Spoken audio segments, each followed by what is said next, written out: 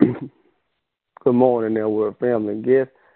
On behalf of Now Word, thank you for joining in to touch and agree in prayer, seeking God first, trusting His word, saying, "Have I not commanded, be strong and courageous, and do not be discouraged." Let's honor God and join our hearts and minds together in common unity in our devotion and prayer with the promise. The Lord your God will be with you wherever you go. My name is Brother Albert Long, and our scripture reading today is coming from Romans 12, very familiar chapter, verses 9 through 12. Romans 12, verses 9 through 12. While you're getting there, I just want to say it's an honor and privilege to be on the phone with you guys this morning. I'm excited about what the Lord may say to us. It says, don't just pretend to love others. Really love them. Hate what is wrong. Hold tightly to what is good. Love each other with genuine affection. And take delight in honoring each other. Never be lazy, but work hard and serve the Lord enthusiastically. My God. Rejoice in our confident hope. Be patient in trouble. Hear my part right here. And keep on praying. Glory be to God. I want to look at 3 points right here. I don't have to label and tell y'all what's going on in our nation.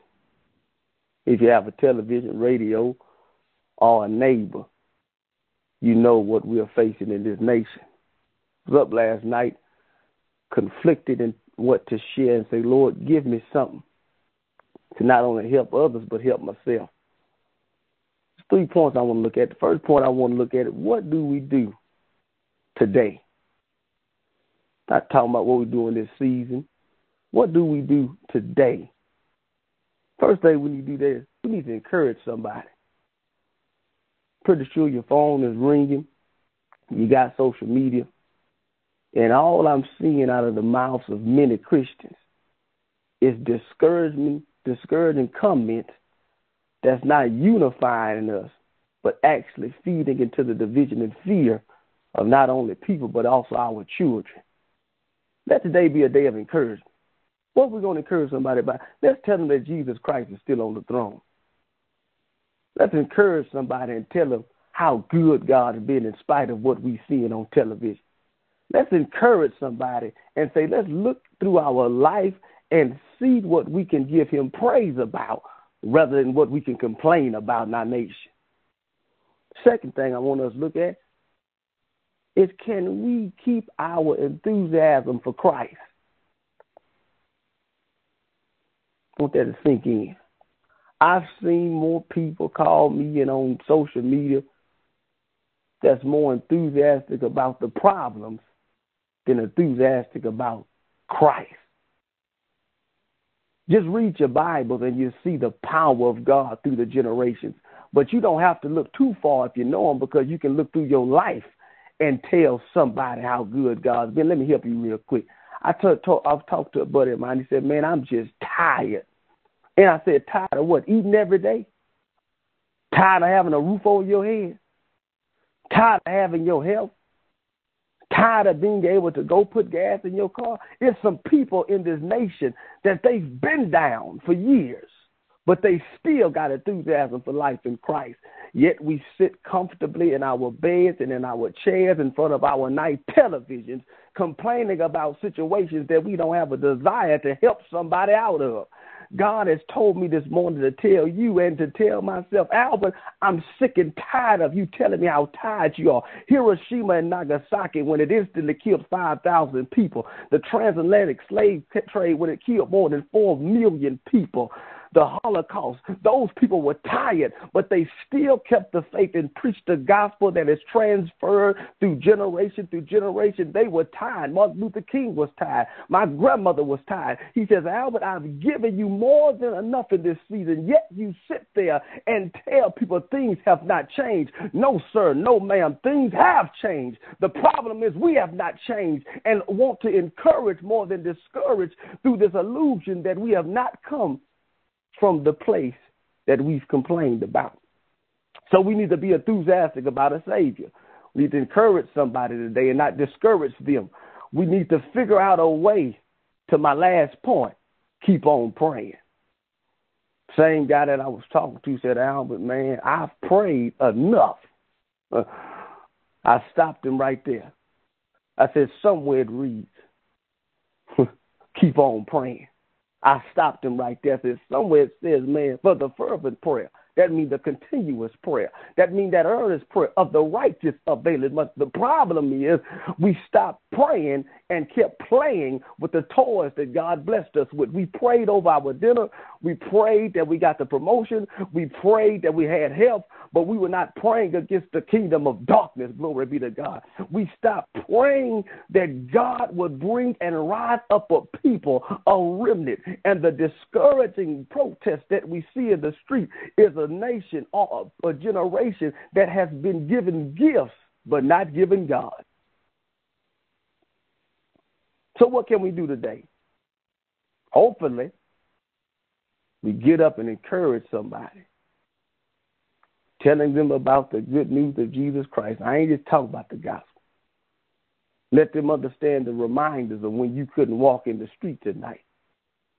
Let them remember there was a time that you couldn't graduate from any college or celebrate the graduates we have here. There was a time you couldn't live in the neighborhood you living in. There was a time you couldn't go in the grocery store that you going in. Right? There was a time that we could not join hands with white men and white women and Hispanics and Asians and come in common unity in the street. So no, we're not where we're trying to get to, but we're sure not where we was. We got to encourage somebody. We got to love with enthusiasm. But we got to keep this blood-stained banner of Jesus Christ and the power of the Holy Ghost before a nation that's dividing itself as the Civil War once did us. And thirdly, saints, we must keep praying. We must keep praying. Father God, I come to you right now, and I love you. We don't take for granted what you've put in our hands and hearts. We do not take for granted that in the midst of pandemic and riots and protests, that each one of us are safe. But Lord, we also know there are people that are dying. There are mothers that are crying. There are churches that are closed, Lord. There are bodies that are aching. There are souls that are tired. But Lord, through the magnificent blessings that you bless not only me but this church with, let us find a way, not only just through prayer, but through love to help those individuals that we can. We might not be able to change the world, but we can affect our household. Not putting in the minds of our children fear, but joy and encouragement. Let us shut the TV off today. Put the phones down today and grab hold to the things that are important. Let us write a plan of, Lord, this is what I'm going to do when you let me out of this pandemic. Not for me, but for you and your glory. We understand that the times ahead of us may be challenging, but we also understand that you've brought us from a mighty long way. And we just want to say thank you. So, Lord, help us encourage somebody. Lord, let us have enthusiasm for you, our Savior, and the power of the Holy Spirit. And, Lord, teach us how to pray. The Lord bless you and keep you. The Lord make his face shine upon you and be gracious to you. The Lord lift up his countenance upon you and give you peace. I love you, brothers and sisters. Can't wait to wrap my arms around you. Let's go change the nation. God bless you.